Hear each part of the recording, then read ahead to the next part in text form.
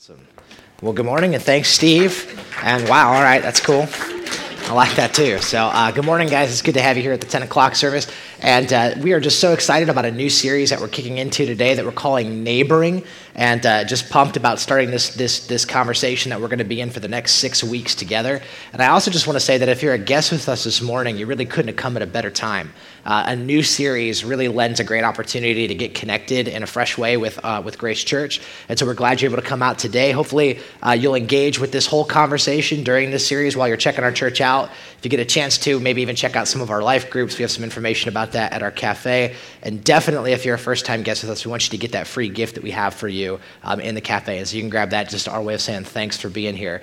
But this conversation, Neighboring, we're really excited about this, and we're going to be jumping into it for the next 6 weeks together. And I just want to encourage you, as we jump into it, I think the best starting place for us will probably be in Luke chapter 10. And so if you have your Bibles, why don't you just take them with me right now, and let's go to Luke chapter 10, okay? And if you did not bring a Bible with you this morning, that is totally fine. We actually have some for you. So you can just take one of those Bibles. You'll find them in the chairs in front of you, hopefully. There's some racks there, and you can grab one of the Bibles off the racks. It'll be page 725 in those Bibles that we have for you. So we're going to find Luke chapter 10. And so you can flip there. Or if you're a tech person and you got like a smartphone or a tablet or whatever, you can download YouVersion, Y-O-U version. It's a free Bible app. And it's a really cool way to interact with the Bible, multiple translations, all for free. And so you can do that. So however you get to Luke chapter 10, I want to encourage you to get to Luke chapter 10. And as you guys are flipping to Luke chapter 10, let me just start with this. I want to start with a question that I think is really going to help us in this series, and then we'll get in the passage. So here's a question I want to ask you, just to kind of kick off this whole thing, this whole series that we're doing. This is a question I want to ask you. What kind of neighbor are you? What type of neighbor are you? All right, just think about it for a minute, and notice that I'm not asking you what kind of neighbors do you have. I'm sure that we all could probably answer that and have some interesting stories. I'm sure we could all share those at some point, maybe share those in your life group.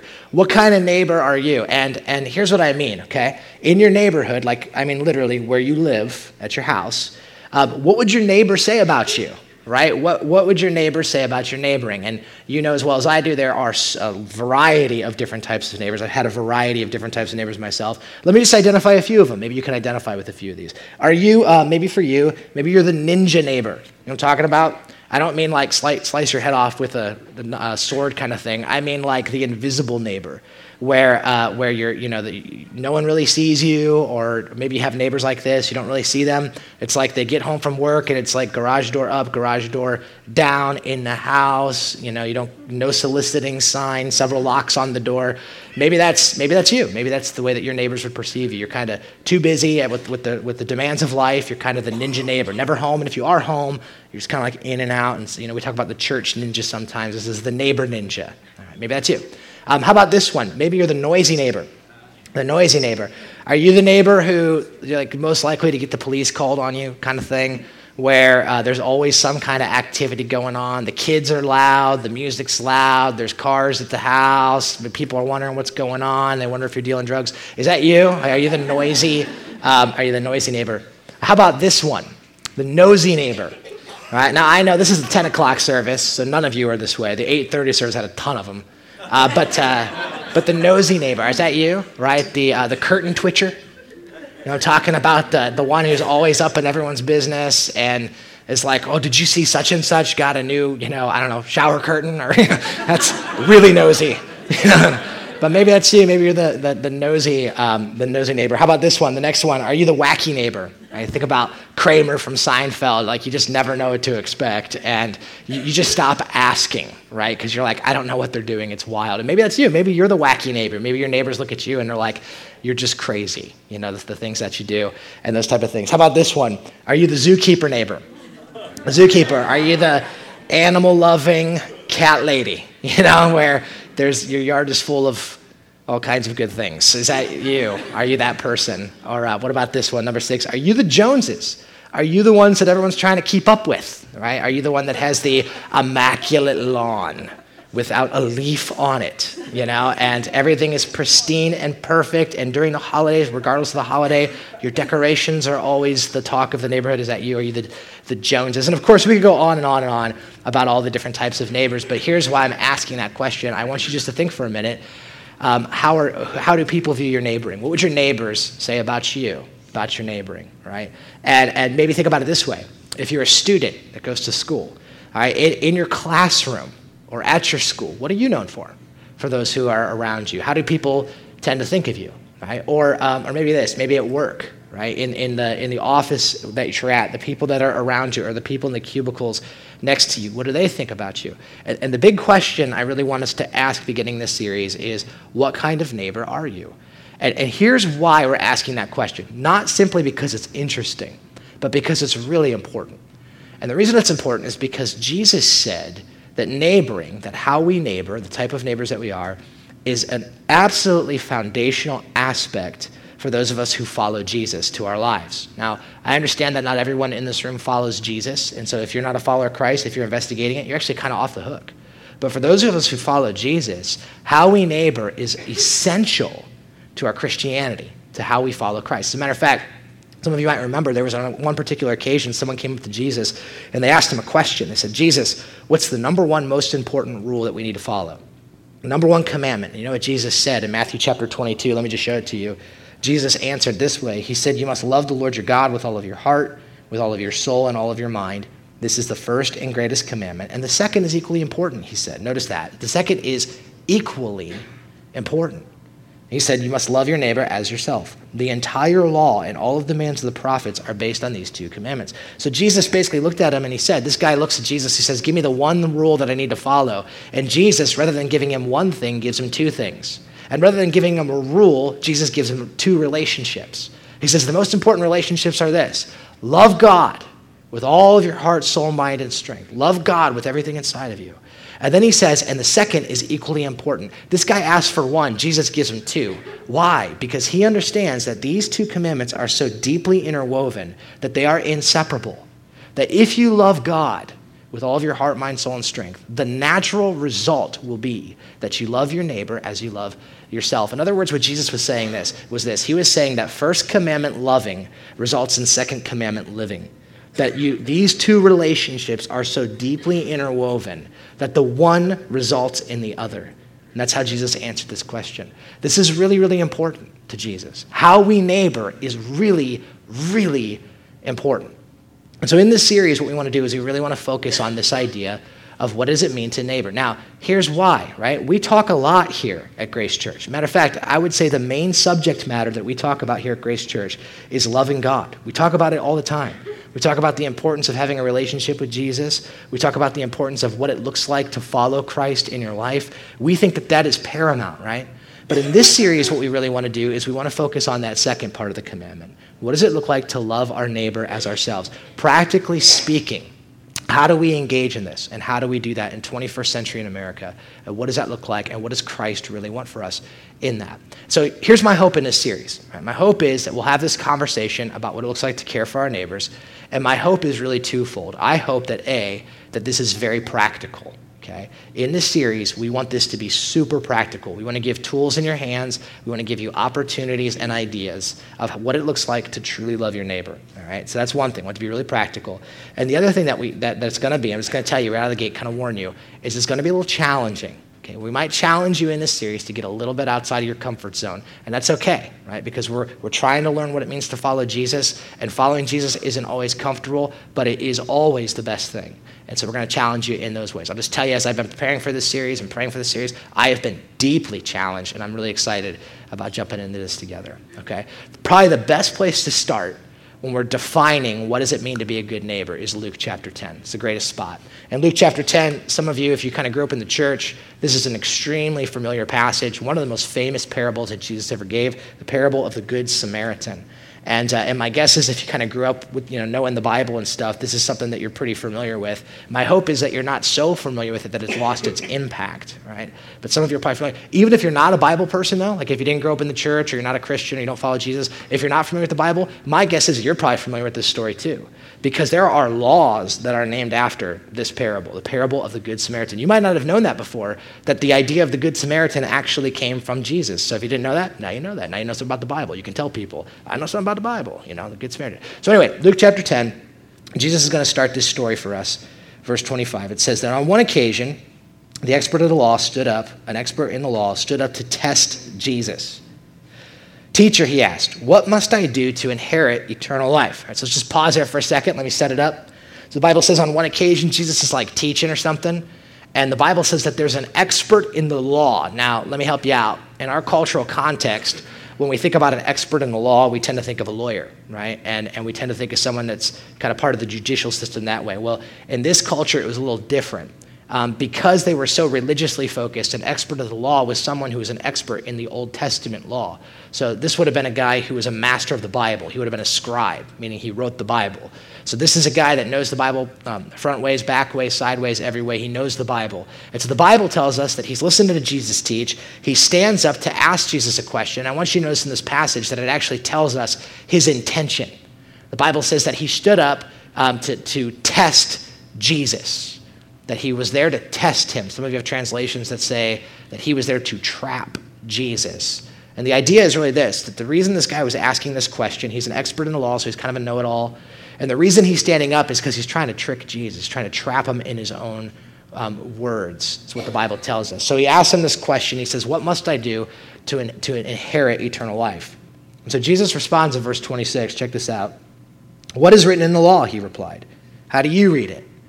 And so I love this. If you notice in this, Jesus probably discerning that this guy is out to trick him, because Jesus could discern the heart of everybody. He knew this guy was trying to trick him. And notice the Bible says that rather than answering his question outright, Jesus instead answers his question with a question. I love this about Jesus, by the way. If you ever notice in the Bible, anytime his opponents try to trick him or trap him and they ask him a difficult question, he always responds by answering their question with a question. And he ends up turning their intentions back on them. He's genius at this. He's absolutely brilliant. So Jesus asked this guy a question. He says, let me answer your question with a question. He says, well, what about you? You're an expert in the law. What's written in the law? You know it, right? How do you interpret it? What do you think is kind of the key to all of it? Jesus kind of turns it back on him. And the man answers, verse 27. He answered, love the Lord your God with all of your heart, with all of your soul, and with all of your strength, and with all of your mind. And love your neighbor as yourself. We just looked at this in Matthew 22. This is exactly the same way that Jesus would answer the question. And so Jesus responds to him in verse 28. You've answered correctly. He's like, bingo, you got it, man. You got it. And then Jesus replied to him, do this and you'll live. So Jesus says, yeah, just go do that. Just go love your neighbor as yourself. Just go ahead. Get on that. And watch the man's response in verse 29. I think, by the way, that this is key. I want you to focus on this verse because I think that in this verse there is a key to helping us understand this passage. Verse 29. But he wanted to justify himself. He wanted to justify himself. So he asked, and who is my neighbor? Isn't that interesting that the Bible tells us that he wanted to justify himself? He wanted to justify. The word justify is an interesting word. It literally means this. The word justify means to render righteous. That's what it means. Or it means this. It means to declare as one ought to be. So catch this, right? This guy says, Jesus, what's the thing I need to do to inherit eternal life? Jesus says, well, what do you think? He says, I should love God with all my heart, mind, soul, and strength. I should love my neighbor as myself. Jesus says, bingo, you got it. And this guy, what he does is he says, now wait a minute, Jesus just affirmed to me that what God really wants from us, from all of us, is he wants our love and affection. He wants us to love him with all of our heart, mind, soul, and strength. But he wants us to love our neighbor as ourselves. That, in other words, Jesus wants us to care for our neighbor, to go after the needs of our neighbor, to invest in the interests of our neighbor in the same way, with the same energy that we would invest in ourselves, right? Now, all of a sudden, when I think about that commandment, I'm starting to identify with this religious leader. He's like, wait a minute now, let me justify myself. What exactly do you mean when you say my neighbor then? And basically what he's asking is this, Jesus, how far are you supposed to go with this for real? Like, is there a loophole here? Come on, what's the irreducible minimum? Just give me what are the requirements of what it means to love my neighbor, right? And I can identify with this guy because honestly, I don't know, maybe you guys are like this too. When I read that, love your neighbor as yourself, at face value, if I take it as like a Hallmark platitude, it's like a nice thing to say. It's like, yeah, care about other people, hold the door for someone when they're walking in, or if you see someone carrying something heavy, help them carry it, or take a penny, leave a penny, that kind of thing. And I'm like, I get it, but like, come on, if you really think about it, loving your neighbor as yourself, man, I'm selfish. And I will go to any length to make sure that if I have a need that's not met, that I will meet it. And Jesus is saying that I should care about my neighbor with the same intentionality, with the same amount of intensity, with the same amount of investment that I care for myself. And my question is the same as his. Now, hold on, Jesus. Now, hold on. How far are you supposed to go with this? Like everybody like that? I'm supposed to love everyone? I mean, come on, man. You're going to get taken advantage of if you care about people that way. He wants to justify himself. And so Jesus does something brilliant here. I love this. Jesus sees an opportunity, and instead of answering his question, he answers with a story. This is brilliant on Jesus' part. And this story is phenomenal. So Jesus begins. Look at verse 30. In reply, Jesus said, "A man was going down from Jerusalem to Jericho when he was attacked by robbers, and they stripped him of his clothes, they beat him, and they went away, leaving him half dead." So Jesus says, your question's interesting. It reminds me of a story. Once upon a time, there was a man who was going down from Jerusalem to Jericho. Now, what's interesting, and this is important for us to know too, the road that Jesus was referring to is not a fictitious road. It was a real place. As a matter of fact, you can visit it today. I'll show you a picture of it. This is a picture of the road that goes from Jerusalem to Jericho. It was a historically renowned road. It was 17 miles long. It was a sharp decline from Jerusalem down to Jericho. And the reason this road was so well known, you can probably tell, you can actually see the road. It's on the left-hand side of the canyon there. The reason this road was so well known is because the landscape was very rocky, and there was a lot of crags and caves, and robbers would hide in those crags and those caves. And whenever someone would be walking down that road, it was notorious that people got jumped and beaten, and they got stuff stolen from them all the time on this road. So it would have been in the news all the time. Someone was walking down that road and they got jumped again. It was a dangerous road. So Jesus starts this story. He says, once upon a time, there was a guy walking down that road. You know that road? And everyone's like, oh, that road. He's like, yeah, we're going down that road. And he got jumped and he got beaten and he got his money taken from him. He was left half dead and naked. And everyone's like, oh, yeah, that happens when you go down that road. And so he's just telling a story, right? So he sets it up. Then he starts introducing a couple different characters here. Look at verse 30. Look at verse 31. It says, a priest happened to be going down that same road, and when he saw the man, he passed by on the other side.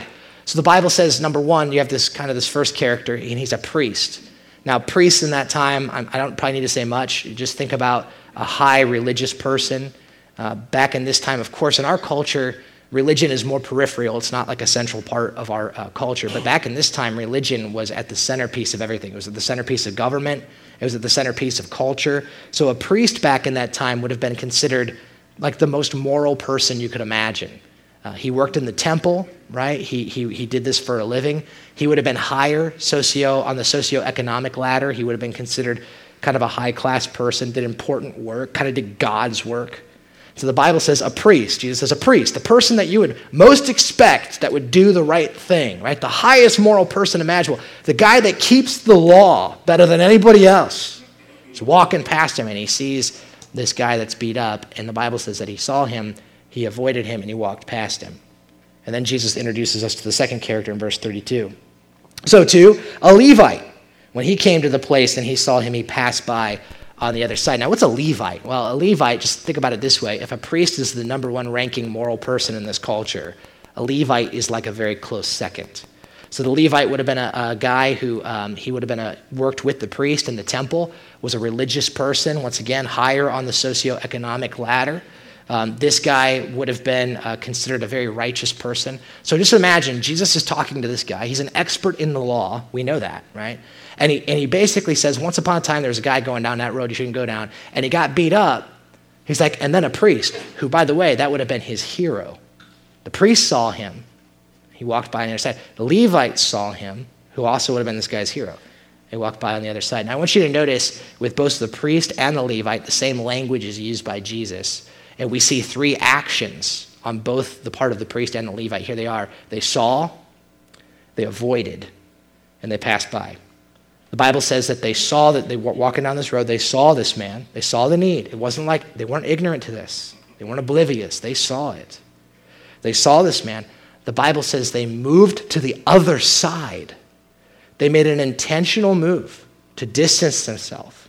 Right? They purposefully and intentionally disengaged with the scenario, and they passed by. They kept going on their way. Now, the question we need to ask is, why? Why did these men, who were the most religious, who were the most noble, who were the most moral? Why did they see the situation and walk past? Now, here's the answer to that question. We don't know. Jesus never said. He doesn't really get into it, but there is a lot of speculation about it. And there are some people that would say that the reason that the priest and the reason that the Levite walked past was because, honestly, they were just too busy.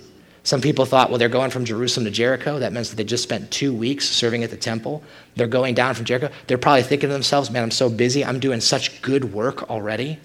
I'm so busy doing good things. Maybe I don't have the time, or maybe I'm too exhausted to engage in this scenario, and so I'm going to distance myself, and maybe someone else can deal with it this time. I'm just going to kind of pass by on this side. Some people think it's because they were just so busy with their important godly work that they were unable to engage and help in this. Some commentators would say that the reason that they passed by, some of you may have heard this, is because they were ceremonially clean. There were ceremonial rituals in which they would have to cleanse themselves in order to serve at the temple. And if they were to interact with this sick person in this particular way, that it would make them ceremonially unclean. And so maybe they're coming home from the temple and they see this guy and they're like, I don't want to have to go through the whole process of being ceremonially clean again, and so I'm just going to forget about it this time. I'm just tired. I'm going home. Maybe that was why. Some people think that maybe they passed by just because they were smart. Think about it. You're walking down this road, and here's a guy that's just got robbed. His clothes are taken from him. His money's taken from him. I mean, it's a dangerous situation, right? It could be, who knows? Maybe it's all a setup. Maybe the robbers are still there. Maybe they would have been risking their lives to help this person. Maybe they were just smart. That's a risky situation. I don't want to get involved. I don't know the reason. We don't know the reason. Jesus doesn't give us the reason. But here's what I think the point is, by the way. I think here's the point. The point is that not neighboring is easy to justify, isn't it? I mean, look at this expert of the law. He's trying to justify himself. Who's my neighbor, right? And now Jesus gives the two most morally high-standing people that you can imagine. He says they just went right by. Why? Because it's easy. It is easy to rationalize away. And I'll just be real with you guys for a minute. As it relates to, I'll just speak for myself personally. I have found this to be so true, that not engaging with the people who are directly around me in the way that Jesus commands me to engage with them, to love them as myself, is an easy thing for me to dismiss and to rationalize away. It is easy for me to justify myself. I was just thinking about this. Right now, my wife and I are in transition. We're in the process of moving and all that. And at our old neighborhood, I can't tell you how many times, just so convicting, that I was so busy doing God's work that I would come home and completely neglect the needs of my neighbors. I mean, I just missed it. I'm like, I read this passage and I'm just like deeply convicted, because I'm like, this is the thing that Jesus is talking about. The two things, I'm supposed to love God, I'm supposed to love other people. And yet not loving people the way that Jesus told me to love people is the easiest thing to rationalize. I'm too tired, I'm too busy, I'm too whatever. I don't have the wherewithal. I don't like them, they annoy me, and whatever the reason is, it's an easy thing to rationalize away. So Jesus gives that story, and then watch what he does. Man, this is awesome. Watch what he does in verse 33. But a Samaritan. Now, I just want to tell you, Jesus is going to go on to tell us that the Samaritan does the right thing. But when Jesus says Samaritan, for you and I in our culture, it completely loses its shock value. When Jesus would have said this in its context, it would have caused the people to gasp and cringe. This was like a twist ending of brilliance that Jesus did on this part. He's like, there was a priest who is the highest ranking person imaginable. There's a Levi who, morally speaking, is second only to the priest. And then Jesus says, and then a Samaritan, which you got to understand, back in this culture, some of you know this, for the Jewish people, the Samaritans were considered less than second-class citizens. They were considered less than human. The Jews looked at Samaritans, they called them dogs. That's what they called them. And they were trained to do this. As a matter of fact, let me just show you a rabbinic writing back from this time. This is what rabbis would teach the Jewish people. From the book of Sirach, verse 25 says this. It says, 2 nations my soul detests. The third nation is not even a people. They're not even human, right?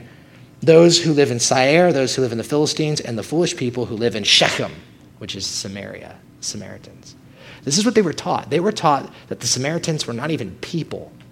They don't even have human dignity. You don't interact with them. You don't love them. You don't care for them. They're the bottom of the barrel. And this is what most of the Jewish people back in this time believed. They believed this to be true about the Samaritans. So just so you get a picture, imagine the worst racial prejudice that our culture has ever seen.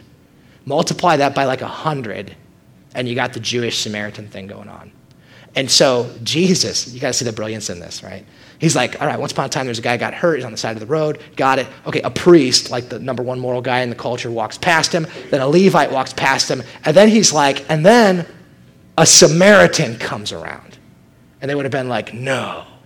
And so I was actually trying to explain. One of the things I try to do right now is I try to, with my boys, I try to help them understand. We get together once a week and we try to go through the Bible. I try to help them understand the Bible a little bit. So I try to teach them the Bible. And I don't know about you, I have a 5-year-old and a 3-year-old. If you got little kids, just opening the Bible and reading it to them, it's not doing it. They don't have the attention span for it. Quite frankly, I don't have the attention span for it. It doesn't really work out. And so one of the things I try to do is I'll try to engage, and I'm like, I got to come up with some creative way to help them engage in the Bible. And a lot of times it doesn't work. On one occasion, I think it worked pretty well. I was trying to describe to my kids this story, the story of the Good Samaritan. So I thought, you know what I'm going to do? I'm going to use their action. They play with action figures all the time. I'm going to use their action figures, and I'm going to reenact the parable of the Good Samaritan. So we sat down at the dining room table. I had a bin full of action figures next to me. I said, okay, boys, come here. And they're like, what are we doing? I'm like, I want to tell you a story. I said, so once upon a time, I said, there was a man who got beaten up and he was left on the side of the road. And I thought, who could be a good candidate for that? And so I looked around in the action figure barrel, and I decided that Batman was going to be that character. And the reason I did Batman was because Batman is their favorite. And I thought, if any character in the story is Batman, that's the one they're going to want to be. So I'm like, so let's make Batman the guy that's hurt. So I said, Batman got beat up and he's on the side of the road. Obviously, this is fiction. Batman would never get beat up. And so he's on the side of the road, he's hurting, right? And then I said, and my boys are totally into this thing. They're like, whoa. And I'm like, yeah. And I said, then a guy passed by, and I thought, who would be a good representative of the priest? Like, who's the action hero that you think would always do the right thing? The guy that would do it. I thought, you know who it is? Captain America. I'm like, first, he's America, and he's a captain.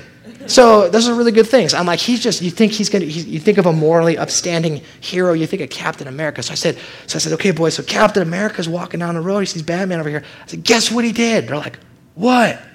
I was like, he saw him, and he walked right past him. My boys were like, whoa. I was like, yeah.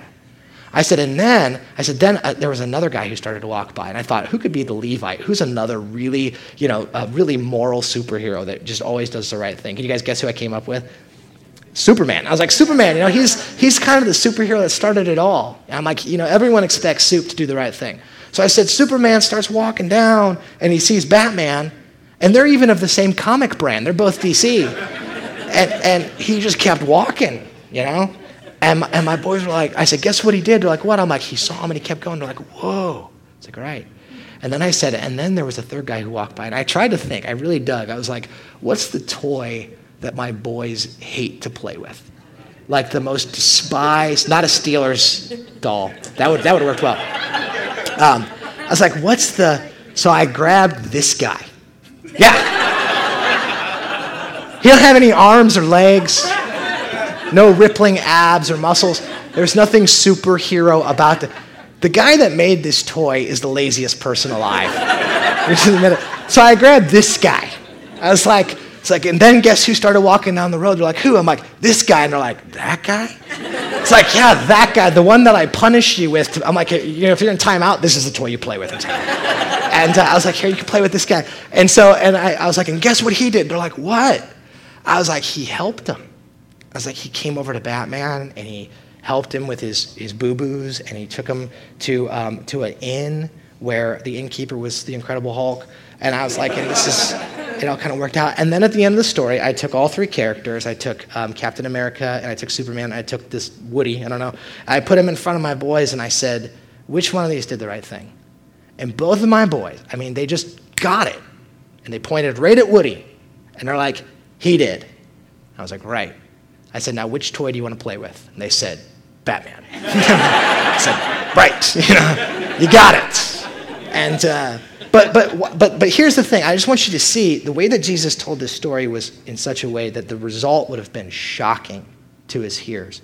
And I think that not only did Jesus add that twist ending because it would have been a shock, but I think there was a very important reason why he did that. And I think that there is a very, very profound reason why Jesus told the story that way. And I'll tell you at the end why I think he told it that way. But for our sake, let's just keep going. So the Bible says in verse 33, the Samaritan came, he traveled where the man was, he saw him, he took pity on him, verse 34. And then he went to him and he bandaged his wounds, pouring on oil and wine. Then he put the man on his own donkey, he brought him to the inn and he took care of him. And the next day he took out 2 denarii and he gave them to the innkeeper. Look after him, he said. And when I return, I will reimburse you for any extra expense that you might have. I want you to notice this Samaritan. We talked about the priest and the Levite, and they saw, they avoided, and they passed. Notice the 3 things that the Samaritan did. He saw, he went, and he gave. Notice in verse 33, it says that he saw the man. If you look at verse 34, he went to the man. Rather than avoiding him, rather than distancing himself, he closed in on him. He walked towards the mess. That's what he did. He went. And then the Bible says he gave. One of the things I thought was so awesome about this passage when I was studying it this week was the number of times the word took is used. I don't know if you noticed it in here. Verse 33 says he took pity on the man. Verse 34, he took care of the man. Verse 35, he took out money.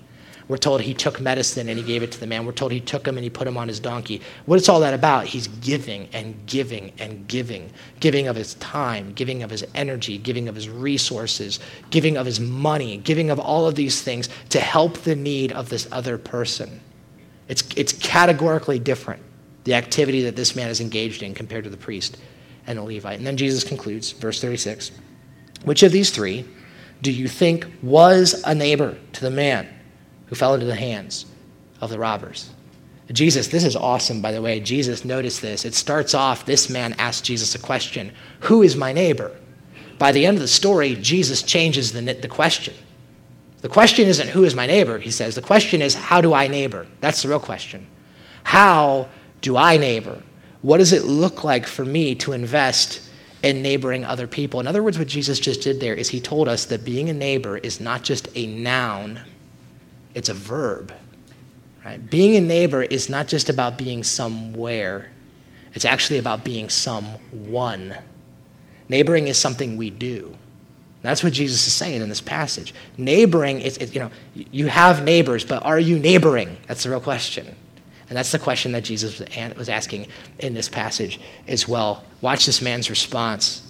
He responded, the expert in the law replied, the one who had mercy on him. He couldn't even bring himself to say Samaritan. Couldn't even do it. He's like, there was a priest, there was a Levite, there was a Samaritan. Which one did the right thing? He's like, the third one. The one who had mercy. He won't even say it. He won't even say the word Samaritan. And Jesus concludes, he says, go and do likewise. Just go do the same thing. Act that way too. See, and what Jesus does with this story is brilliant, because what he does is he turns that man's question on its head. And he causes the man by the end to realize that loving your neighbor is about investing in those who God puts in our natural pathway of life. Jesus really shows us this, that our neighbor is anybody. It's anyone who we interact with in our everyday life. It is anyone, regardless of age, regardless of race, regardless of religion, regardless of ethnicity, regardless of socioeconomic status, regardless if they're our friend or not. It doesn't matter. Jesus says everyone is your neighbor, and everyone is someone that you should love as you love yourself. Now here's the problem with that. All right? When I say that everyone is our neighbor, what happens, unfortunately, is that we make the principle so broad, we make it so general that we never get specific with it, that we never actually make a difference in our natural pathway of life, because if we're aiming at everything, oftentimes we hit nothing, right? And so in this series, I think I told you we want to make it really, really, really practical. And so here's what we're going to be talking about in this series. I want to talk about starting where you are right now. What if you started neighboring, loving people as you love yourself, intentionally moving that way? What if you started right where you're at today? And so there's a few things that we want to do, some tools that we want to put in your hands to help you do this. And there's 3 things that we really want you to do in this series. Okay, number 1 is this. First is we want you to identify your neighbors. Identify your neighbors. This sounds really basic, but I want you to identify them. Let me just show you something real quick. Put this graph up here. This is just a helpful diagram. I want you just to look at this for a minute, okay? And in your mind, just play along with me. I want you to imagine that that house in the middle is your house. That's your house, okay? Now here's a question I have for you. Who are the neighbors that live in the houses surrounding you? Now, I understand not every neighborhood works that cleanly. If you live in Granger, your neighbors are like a mile away, right? So, but who are these people in these boxes? Now, here's a question I have for you. Do you know their name? Do you know their first name? Do you know their last name? Let me ask you this question. If you were to fill in those boxes with the information that you know about that person, what would you fill in? Would that information be more than what you could just get from observing them out your window? He's a doctor. She drives a minivan. Do you know their story? Do you know anything about that person? Right? Now let me just be clear here. I know as you're going through this, some of you are like, I can't do that. You know what? I'll go first here. My wife and I were in the middle of moving, but in our old neighborhood, I couldn't do it. I couldn't fill out this box. I knew a couple of the names. I knew a few of the details. I didn't know a lot of it, to my own discredit. I mean, I need discernment as much as anyone else does, right? How about this? At school, if you're in school, imagine that center is your desk, all right? Who are the students that sit around you? Do you know them? Do you know their name? Do you know their story? You know anything besides just what can be observed? What about this? What about at work? If that's your desk, the desks that, I know not everything works this cleanly, but the desks that are, the cubicles that are around you, do you know the names, the stories? What if we just started right where we were at, man? What if we just start right here? Here's what I want to challenge you to do in the series. I want to challenge you to reach out and intentionally identify three neighbors at work, at home, at school, anywhere, 3 neighbors that you do not know that you could potentially be investing in. I want you to identify 3. Here's the second thing I want you to do. I want you to identify, we're going to challenge you to pray by name for those 3. Pray for your 3. And look, if you're anything like me, okay, good intentions fall flat a lot. And so I need something practical to help me to do that. And so we actually created a couple practical tools to help you pray. I'll just give you a couple of them. One is these wristbands. You notice I have this wristband on. We'll have these available for you on your way out if you want to grab one. These wristbands are, they're really annoying to wear, but that's kind of on purpose because it reminds me. It causes me to remember to pray for my 3. What I want to encourage you to do is if you want to grab one of these, on the inside, take a Sharpie, write the first names of your 3 in there, just as a way of praying for them by name. On the outside of these wristbands, it just simply says, I love my church. The only reason we put that on there is because we thought it might be a good conversation starter. But I will say that if you're going to wear this wristband, don't be a jerk. Okay, don't do it. So if you're gonna, just don't even wear one. If you know you're going to be a jerk that day, leave it at home. Okay, if you're driving down the road and you're going to flick someone off, take it off first. Okay, and that kind of thing. But I want you to grab one of these. If you don't love our church, don't wear it. Don't lie. You know what I mean? If you're like, I hate this church, fine, don't get a bracelet. All right, but that's one way. Here's the other way, and you can do this. You could do both or just one if you want to. There's a magnet, just real simple. Throw it on your refrigerator. I have mine on my lamp. I have a magnetic lamp. I just put it on there, and it just reminds me to pray for these people in these boxes. Just pray for them. Right? Just a simple reminder. I would encourage you. That's all free. You can grab that on your way out. And then here's the last thing. We want you to identify your neighbors. We want you to pray by name every day in this series for your neighbors, for those 3. And then here's the last thing we want to encourage you to do. We want you then to connect, to intentionally find an opportunity to connect with them. Hear their story. Make an intentional move towards them to get to know them, to hear from them, to love them. And if you're a person that's like, I don't know how to do that, I'm shy. I need you to give me something to help me create that opportunity. Well, fine. We actually made something for you. In fact, what we're doing, you might see in your programs, is something called the Shoe Project. Everyone has one of these in your programs. There's also plenty at the Connection Center or at the Connection table or whatever we call it. You can grab one of these things. Let me tell you what this is. The Shoe Project is something that our Bath campus has done. It's something that our Norton campus is doing. We just stole the idea. It's a great idea. And here's what it is. We are collecting used shoes and used coats in this project to give to people who are in less fortunate situations. The shoes will go to Africa, where there's people who need shoes. The coats will go right here in our local community to help people during the season who need those things. This is simply an excuse. That's all it is. To go and meet somebody, to connect in a way you haven't connected before. Here's what I'd encourage you to do. Take this. If you notice the back, there's some information on there. Go to that person and say, hey, during this season, one of the things that we're doing is we're collecting shoes to help people in less fortunate situations. If there's a way that I could collect from you, write down the date. I'd gladly come back and pick them up from you. You can drop them off right here in our cafe during the weekend services. This is an opportunity, hopefully, for you to begin a relationship. That's it then. And if they're interested, you can even invite them to come and help us pack shoes. We're going to have a shoe packing event where we're going to come together, we're going to pack those shoes, we're going to send them off to the organizations that will deal with them from there. This is just an opportunity, but it's a way of us saying, here's a practical, tangible way that maybe you can connect with those three. In this series, the real thought that we're really going to be dealing with is, what would it look like if you and I became really good neighbors? And this is the main thought that's driving this whole series. I put it this way in my notes. I said this. What if it were this? What if we weren't just people that went to church? What if we were a church that went to people? What would happen in our community? What would happen in our neighborhood? Imagine. What would happen in your workplace if we were people who really loved our neighbors as ourselves? What could happen? And I want you to imagine that. I believe that if you can imagine what that might look like in your mind's eye, you have a picture of what Jesus intended, that he wants his church to look like in the world. Transformation that takes place as a result of these things. All right, so identify, pray, and then hopefully connect. We want to be not a church that are people that go to church, but a church that goes to people. I'm going to ask the band to come up, and as they do, I just want to close with one final thought that I think is unbelievably important to this whole conversation. Earlier, I told you that I think the reason that Jesus told the parable the way he told it is because he was trying to make a very profound point. Now, let me tell you what I mean by that, okay? Jesus, when he looked at this expert in the law who would have been a very average Jewish person, and he said to him, once upon a time, there was a man who was hurt on the side of the road. And he said, a priest came by, the highest moral standing person you can imagine. He went right past him. A Levite did the same thing.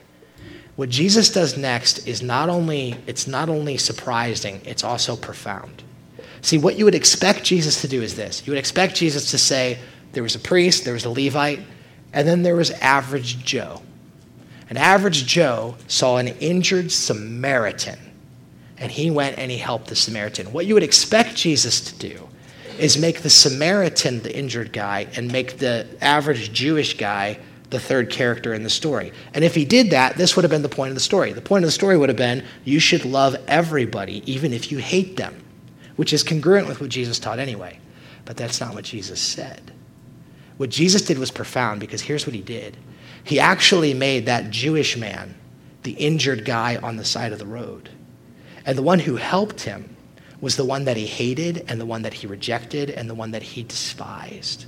Why did Jesus do that? Because here's what Jesus knows. Jesus knows that if the only reason that we love our neighbors as ourselves, if the only motivation for that is out of religious duty, if the only reason that I love my neighbor as myself is out of guilt, because I think it's what God wants me to do and I'm doing a really bad job at it and I probably need to get better at it, Jesus knows that's not going to work. And I'm just going to tell you this right now. If as we're going through this sermon, you feel guilty, like I really need to do something about it, let me just tell you that you've probably missed the point of the passage. Because if guilt is the only reason, if religious obligation and duty is the only reason that you love your neighbor as yourself, you're missing the point, and it's not going to last. It's not going to last. What Jesus does instead is he says, it's the one you despised, it's the one that you hated that loved you. See, what he does is Jesus understands that the only real motivation for us to love our neighbor is that we have to realize that someone has first done this for us. Because then it's thankfulness, not guilt. Then it's gratitude, not religious obligation. You guys, Jesus Christ was the ultimate Good Samaritan. Think about it. Our situation was what? The Bible says we were dead in our transgressions and sins. We were the one who was on the side of the road, half dead, naked, beaten, and robbed. That was us. And the Bible says that Jesus Christ saw us, that he went to us. The Bible says in Philippians chapter 2 that he laid aside the riches and glory of heaven, that he came down and became a human. He dwelt among us. He came here. The Bible says that he saw us, he went to us, and he gave everything. Gave his time, gave his energy, gave his teaching, gave his life, gave his very life, gave the riches of heaven that we might become rich. See, the thing that we have to realize, the only motivation that's really going to make us be good neighbors is not guilt and it's not religious obligation. It's gratitude and thankfulness that Jesus Christ has loved me, that he was the Good Samaritan and I was the guy on the side of the road. That's the only place I will find the power to love the way that Jesus has asked me to love. Loving our neighbor has to first start in loving God with all of my heart, mind, soul, and strength. Gratitude for the gospel, what Christ has done, results in good neighboring. Let's pray together. Jesus, we're so thankful that you're the Good Samaritan. You're the one that we rejected. You're the one that we despised. You're the one that we pushed away. And yet you were the one who came to us when we were in need. You were the one who laid down your very life. It was through your riches. You made yourself poor and made us rich. Father, that's the only way that we're ever going to be able to do this. Jesus, I am so thankful that you've commanded us to this type of lifestyle. And I can only imagine what this church would look like if we were not just people that went to church, but if we were a church that went to people. Man, we would revolutionize this culture. But Father, it has to happen first that our hearts are revolutionized in the gospel. God, I pray that you would help us, Lord. Help us to engage with what you desire for our lives. Help us to be obedient to the great commandment that